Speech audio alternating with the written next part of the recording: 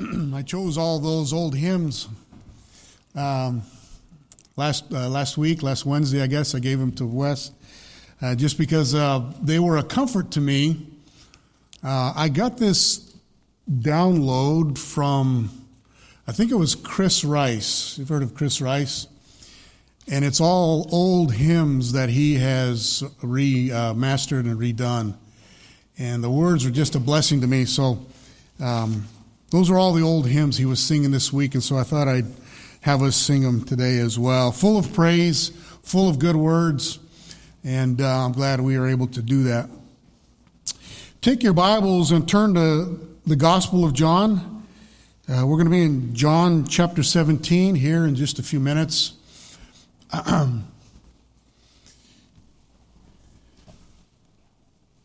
John chapter 17, of course, is the Lord's intercessory prayer for his people.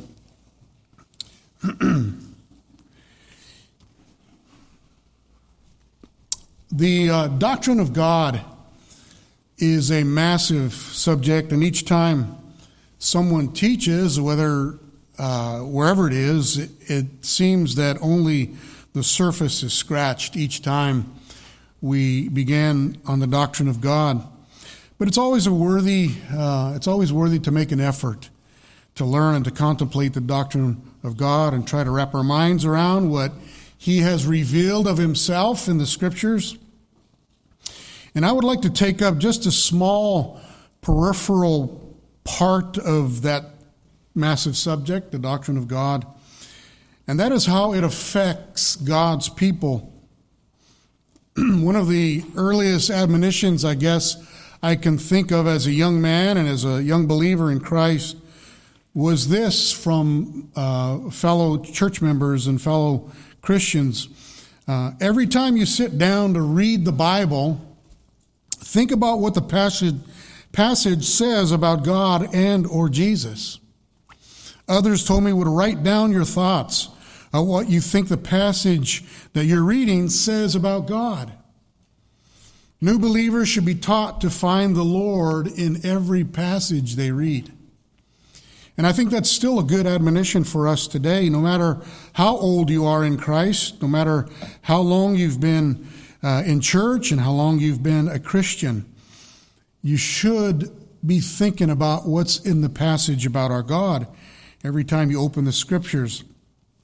Almost every good catechism that has been written to teach children the Scriptures tell us that the purpose of man is to glorify God and to find satisfaction in the Almighty. And if you've done any serious reading on the doctrine of God, you will have come across a classic book on this subject written by Stephen Charnock. He authored a book entitled The Existence and Attributes of God, which is a pretty good-sized volume book considering the subject of God in the Scriptures. Well, there was an English pastor and professor named Edward Veale who wrote in the preface, one of the prefaces of Charnock's book. And let me quote a little portion of a paragraph from Pastor Veale's preface.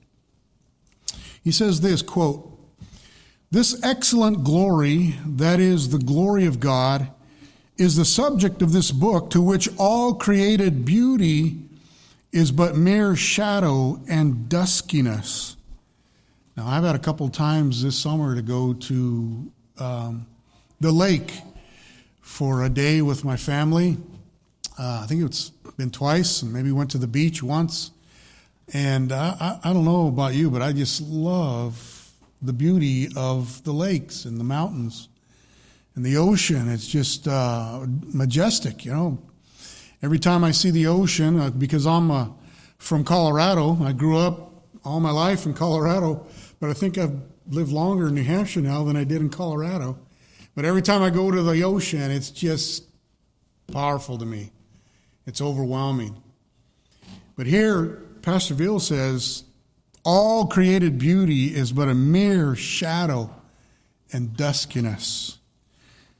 If you go on and read, he says, if your eyes are well fixed on this glory of God, They will not be easily drawn to wander after other subjects. If your heart is taken with God, it will be mortified to everything that is not of God.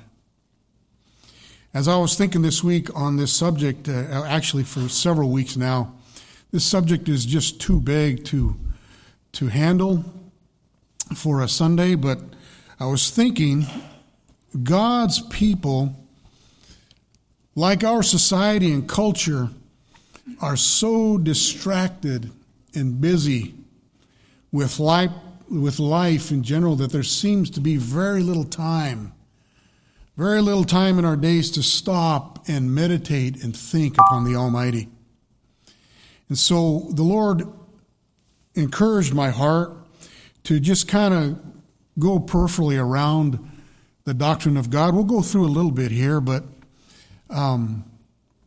King David wrote in Psalm 27:4, we just sang one of the verses, "One thing I have asked from the Lord, that shall I seek after, that I may dwell in the house of the Lord all the days of my life, to behold the beauty of the Lord and to meditate in his temple." Now, David was a king, and he had the kingdom, the state to run. And there was far little more time that David had in running a kingdom than most men and women have in their normal tasks. But he was taken up with wanting to sit in God's temple and meditate on the Lord. It was his desire to worship God. And for our call to worship this morning, we read earlier chapter 2 of our confession. And I want to read it again for us just a little bit. And then I want to go through some of the proof texts that are also in our confession that explain to us God and what he has revealed about himself in the scriptures. So let's read it again, if you will, in your bulletins. "The Lord our God is one, the only living and true God. He is self-existent and infinite in being and perfection. His essence cannot be understood by anyone but him. He is a perfectly pure spirit. He is invisible, has no parts, has no body, has no parts, nor changeable emotions. He alone has immortality, dwelling in light that no one can approach. He's unchangeable, immense, eternal, incomprehensible, almighty, in every way infinite, absolutely holy, perfectly wise, wholly free, completely absolute. He works all things according to the counsel of his own unchangeable and completely righteous will for his own glory. He is most loving, gracious, merciful, and patient. He overflows with goodness and truth, forgiving iniquity, transgression, and sin. He rewards those who seek him diligently. At the same time, he is perfectly just and terrifying in his judgments. He hates all sin and will certainly not clear the guilty." Now, the confession gives several verses, as I said, as proof text to this statement. And I would like to take just a few minutes to read a few of these. I'll begin in 1 Corinthians chapter 8, verse 5 and 6. It says there is no God but one. For there is but one God, the Father, from whom are all things, and we exist for him. And one Lord, Jesus Christ, by whom are all things, and we exist through him. Deuteronomy 6:4.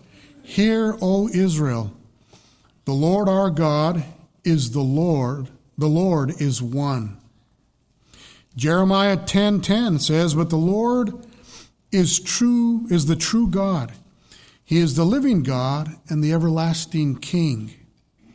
John chapter 4, verse 24 says, "God is a spirit, and he seeks those who would worship him in spirit and in truth." The Apostle Paul writes to a young pastor, Timothy, in 1 Timothy chapter 1, verse 17. He says this, "Now to the King eternal, immortal, invisible, the only God, be honor and glory forever and ever. Amen." In 1 Kings chapter 8, King Solomon is praying to the Almighty and says this about God in verse 27, "Behold, heaven and the highest heaven cannot contain you." Cannot contain you. God is immense beyond our ability to calculate. Jeremiah 23:23 says this, "I am a God who is near, declares the Lord, and not a God afar off. Do I not fill the heavens and the earth?" That's a strange passage there because it talks about God's immensity, but also talks about his eminence. He is vast that the heavens cannot fill him, but he's also near, a God that's near. That's amazing. Psalm 90 verse 1 and 2 says, "Lord, you have been our dwelling place in all generations. Before the mountains were born, or you gave birth to the earth and the world, even from everlasting to everlasting, you are God." That verse speaks of God's eternal existence from everlasting to everlasting. Genesis 17:1 says, "Now when Abraham was 99 years old, the Lord appeared to Abram and said to him, I am God Almighty." That's the name El Shaddai, the most powerful one, speaking of God's omnipotence. He is all-powerful. Isaiah 6 verse 3 says, "And one called out to another and said, Holy, holy, holy is the Lord of hosts. The whole earth is full of his glory." Those are the angels. And I encourage you to go online and listen to R.C. Sproul's message on the holiness of God. He explains that triune holiness of God in a powerful way. Psalm 115 verse 3 says, "But our God is in the heavens, and he does whatever he pleases." Isaiah 46:9 and 10 says, "For I am God, and there is no other. I am God, and there was no one like me, declaring the end from the beginning." Speaking of his sovereignty, God knows the beginning and the end of all things. He is sovereign. Romans 11:36 says, "For from him and through him and to him are all things. To him be glory forever. Amen."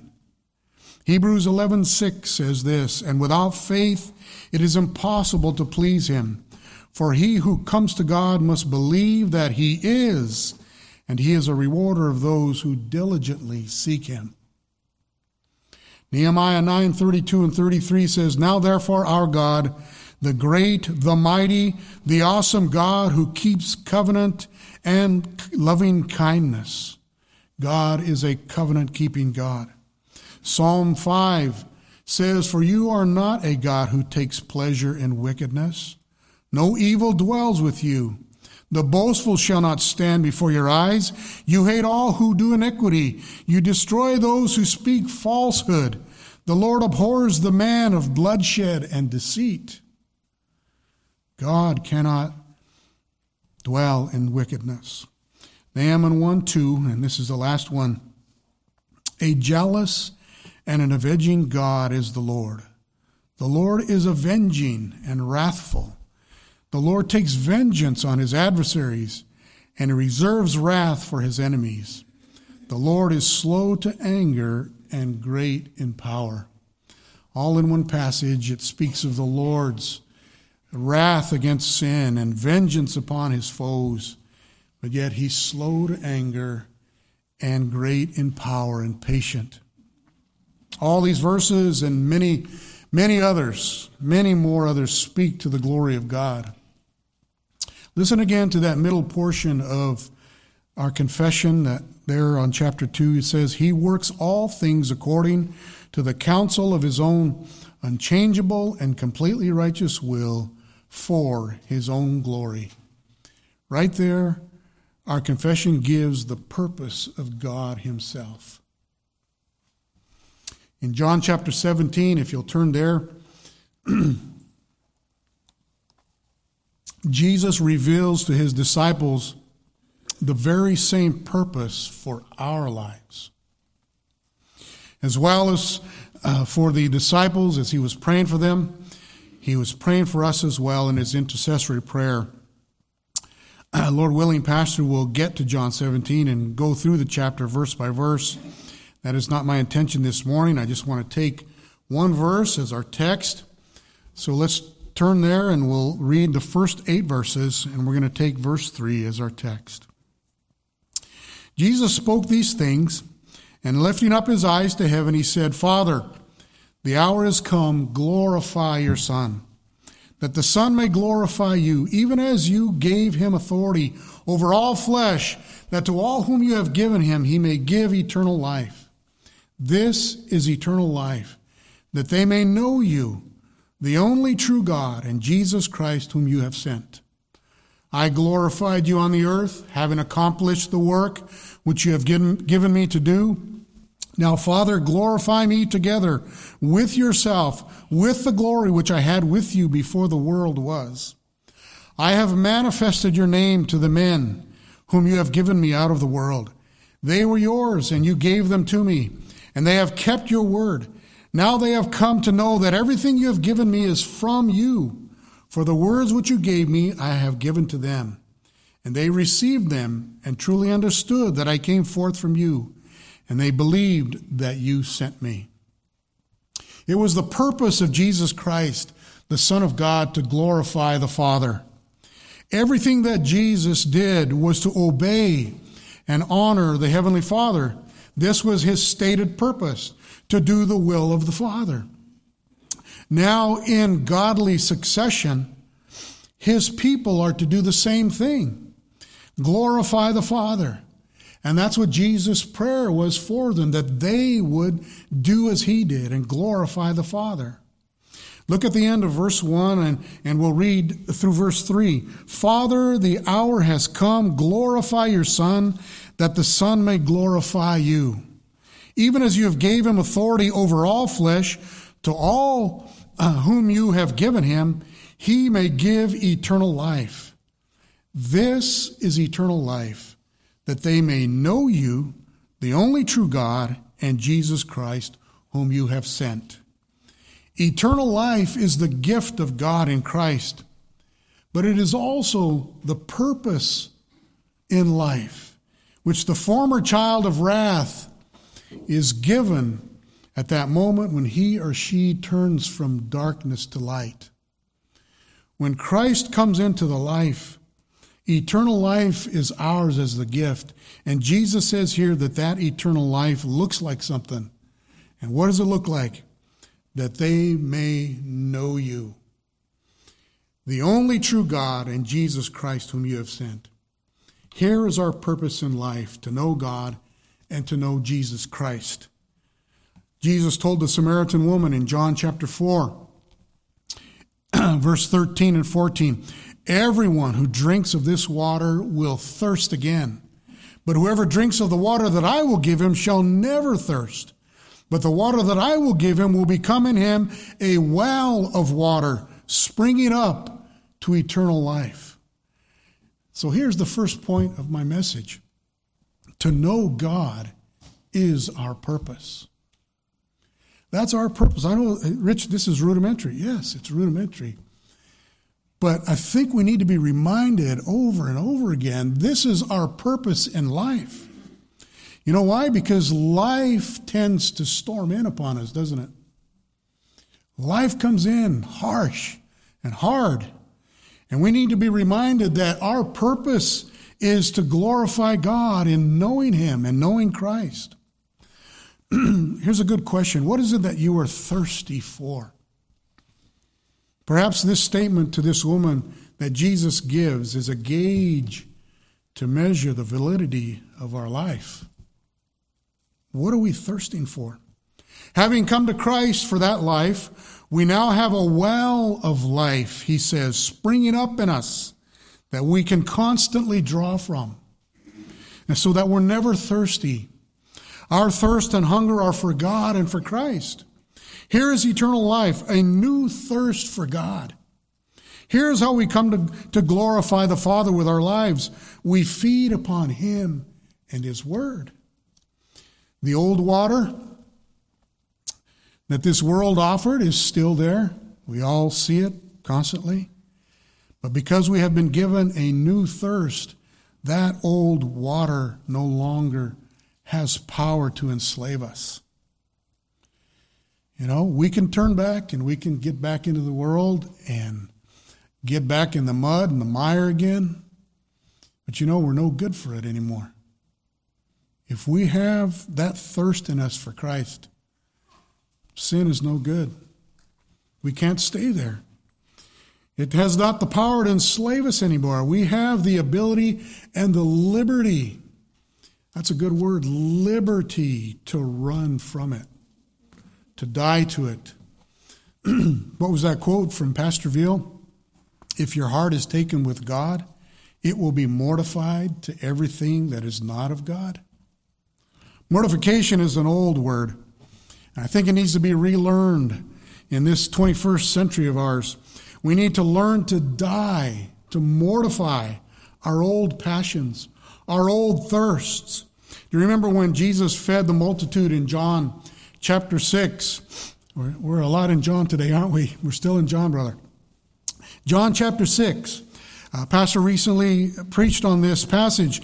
The crowds were following Jesus, not because they saw this miracle of feeding so many people with so little food, but they followed Jesus because they wanted more food. Turn to John chapter 6 and we'll read just a few of those verses, if you will.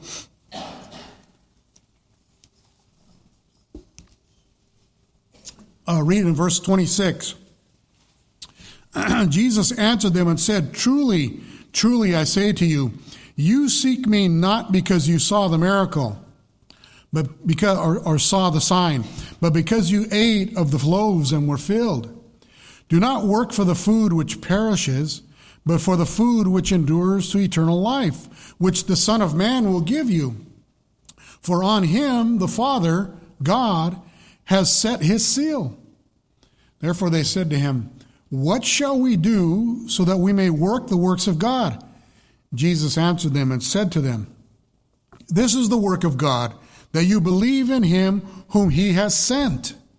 So they said to him, What then do you do for a sign so that we may see and believe? What do you do? What work do you perform? And then they said, Our fathers ate the manna in the wilderness, as it is written, He gave them bread out of heaven to eat. Jesus said to them, Truly, truly, I say to you, it is not Moses who has given you the bread out of heaven, but it is my Father who gives you the true bread out of heaven. For the bread of God is that which comes down out of heaven and gives life to the world. Then they said to him, Lord, always give us this bread. Jesus said to them, I am the bread of life. He who comes to me will not hunger, and he who believes in me will never thirst. But I said to you that you have seen me, and yet do not believe. These people were not hungry or thirsty for God at all. Their theology was so skewed that even after centuries of God's wrath against national Israel, the priesthood still had no desire for the truth, nor to understand the scriptures concerning the Messiah. They didn't know what to look for in the Messiah. He came to them exactly how the prophets had foretold. He walked among them, and they never knew him.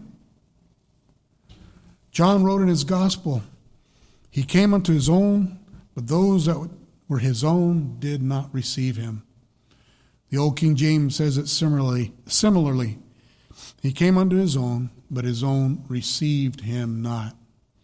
Emphasizing the negative on the not. They did not receive him. In stark contrast, those who come to Christ for that living water are given eternal life with that eternal thirst to know God and to know Christ. Here's a good question. What is it that your soul longs for and hungers for? We need to ask ourselves that question all the time. Since we have been given this purpose in life, and this is what it means to have eternal life, my second point is this. To know God is a priority.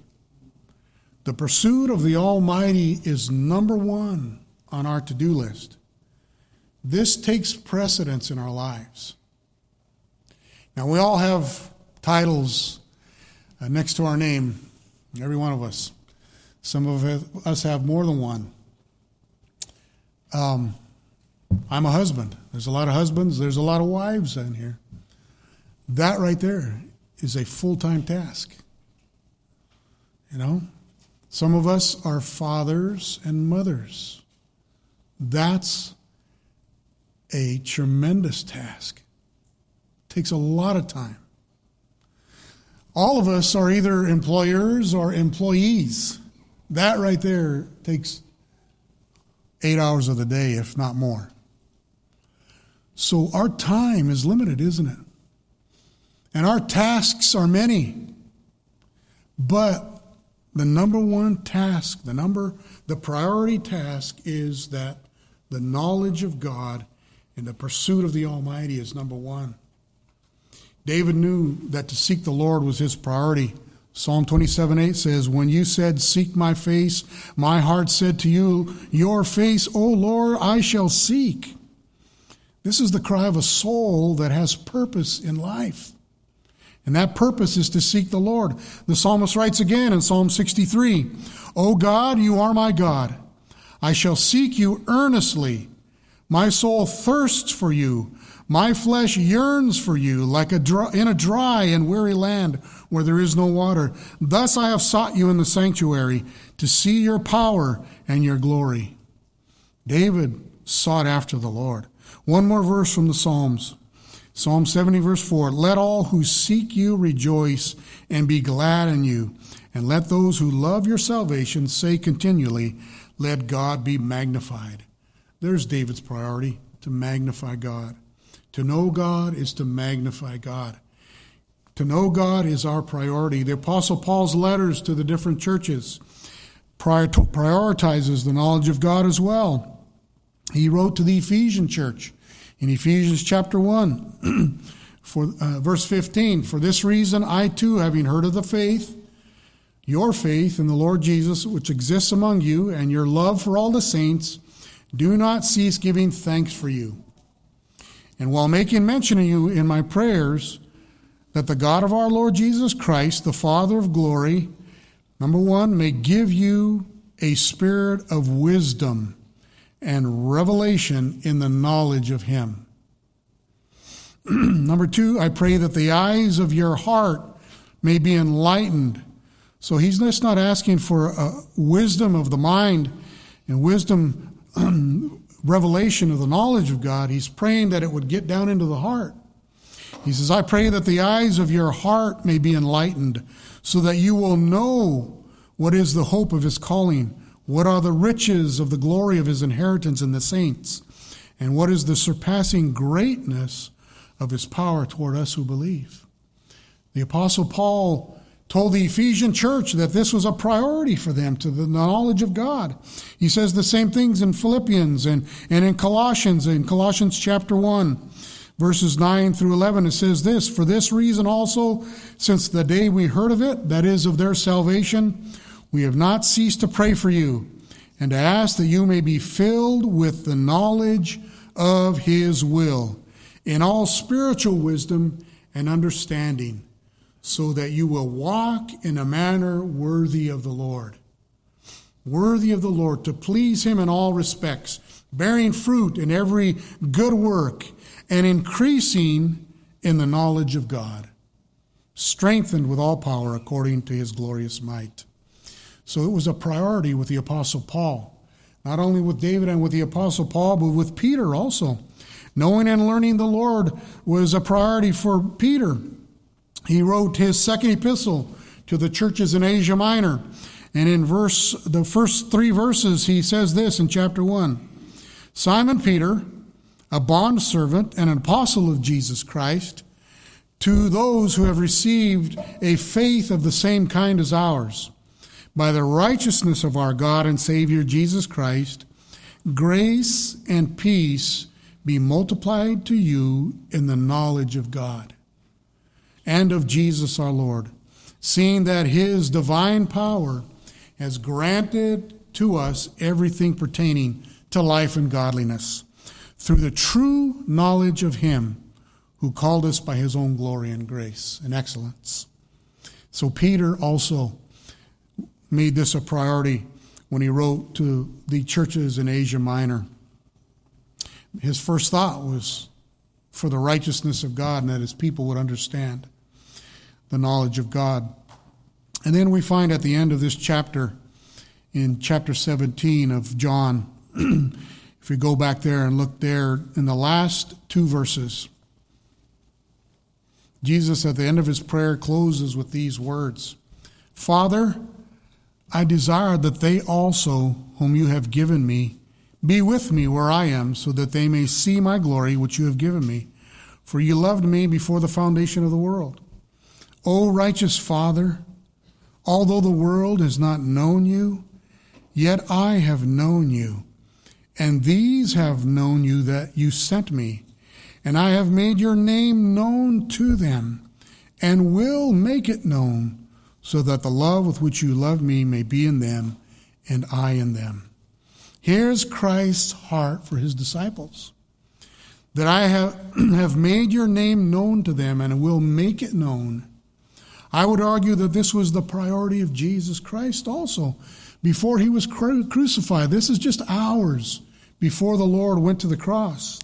He directed his prayer to the Father for his disciples with this top priority. He wanted them to know the Father. And his intercessory prayer was for them that they might know him. And he said his work on earth was to make the Father known. To know God is our priority. Since this is our purpose in life, and pursuing the knowledge of God is our priority, then thirdly, it follows that the knowledge of God must be practical. The pursuit of the knowledge of God is very practical. I've heard said before that studying the deep doctrine of the triune God is not very practical. It's hard.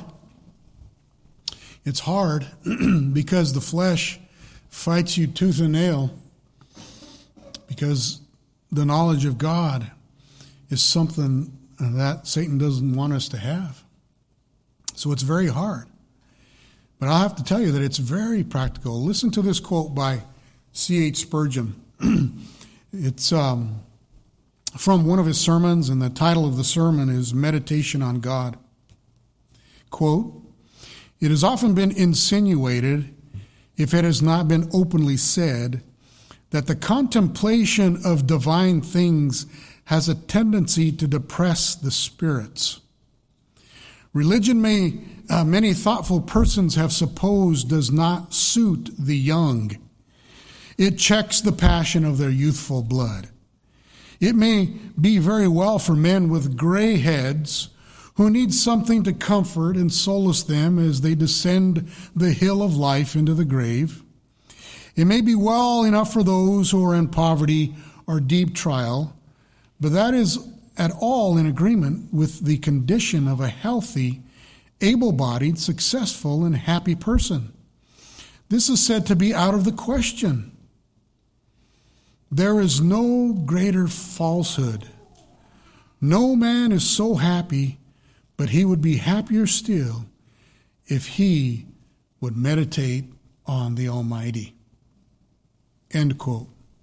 I agree with Spurgeon. Meditation on God is not just for the weary and the weighed down. It is practical for every turn in life.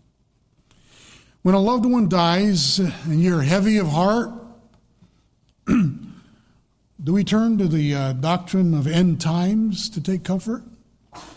Eschatology? No. We turn to the 23rd Psalm, don't we? To remind ourselves about our Savior.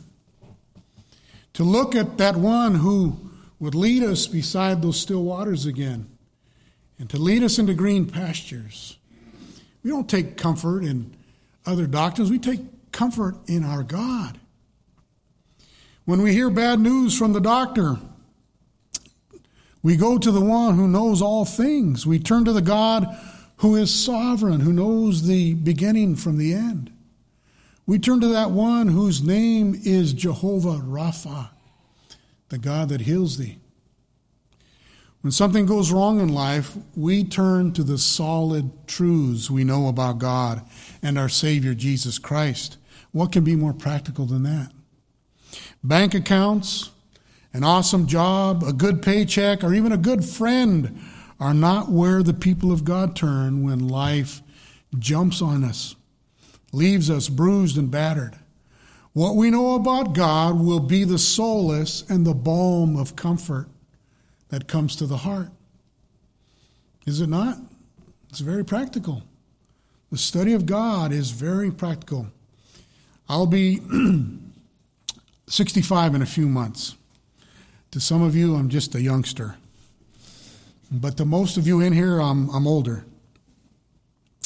But us older folks are feeling the age that we are. The body begins to creak and to groan. The ailments come. Every time you go to the doctor, you don't know what you're going to hear next. You know? But what hits you, and what hits me more now than anything, in a deeper way, is the realization that most of life is behind me. And for us in here that are elderly, most of life is behind us. Not that the life we have still is not going to be good, but most of life is behind us. But this is not a time to shrink back and take it easy. You know, retirement age is coming, so we're going to take it easy physically, but this is not the time to take it easy spiritually. This is the time more than ever to get into the books, to get into the Bible, to get into studying. We need to continue to set the example for all of God's people coming behind us. And so I encourage you elderly folks here today, pore over those books, study the scriptures, meditate on the Lord. If you wind up on a bed of sickness, there's nothing that's going to get you through it except the Lord and thoughts on God and what He has done for you. This will bring great victory of the heart and mind and soul. Life is filled with so much heartache, sin, and brokenness that we get to constantly put into practice what we know about our God and what we know about our Savior. So what could be more practical than that? That's why it's a priority. That's why it's our purpose in life. The pursuit of the knowledge of God is our purpose. It is our priority, and the pursuit of knowing God is very practical. Let me say one more thing as we close. We gather from Scripture, and by looking at history and around us, that it has been the purpose of Satan and thus the children of darkness to rob by every means possible the glory that is due to the Almighty. We see it all around us. All you need to do is stop for a minute and read a blog, read a newspaper or a periodical, watch a video. In this present evil age that we're living in, almost everything that man does is an affront to truth. It's blasphemous against our God. It's insulting to the purity and holiness of our God. The Scriptures are confounded by every imaginable way possible. But you know what? They can do nothing else. They are dead in their trespasses and sins. They are guided and led by their Father. Jesus said this about them in John 8:44. You are of your father, the devil, and you want to do the desires of your father. He was a murderer from the beginning and does not stand in the truth, because there is no truth in him. Whenever he speaks lies, he speaks from his own nature, for he is a liar and the father of lies. So we need to be careful what we are filling our minds with. And that is my admonition in this message as we close. Our devices, tablets, phones, computers can be a great, great blessing to us, but they can also rob the Almighty of His glory. And we need to be careful of what we set before our eyes. They can be used to keep us distracted from our purpose in life. That is to know our God and to enjoy Him and to worship Him and to know His Son, Jesus Christ. And so let's pursue the Lord together for His own name's sake and for His glory. Let's pray. Our Father, we thank You that our Savior prayed for us, that He said, O righteous Father, although the world has not known You, yet I have known You. And these have known You, that You sent Me, and I have made Your name known to them and will make it known, so that the love with which You love Me may be in them and I in them. Lord, thank You for that sweet prayer that our Savior continues to pray for us. Even those who have followed all these years and centuries, Lord, after His disciples, Lord, we are still those ones who have never seen Thee, but yet believe. And so, Lord, we ask that You would add a blessing to our hearts and help us, Lord, to take these things seriously and to not let the devil deceive us, Lord. Oh, Lord, what a horrible thought if we are in the last days and Satan is doing all he can to distract us and keep us, Lord, from our purpose. And so, Lord, help us. Encourage us and deliver us, Lord, from sin and from Satan and from our own imaginations, Lord. Deliver us and keep us in Your word. We pray for Christ's sake. Amen.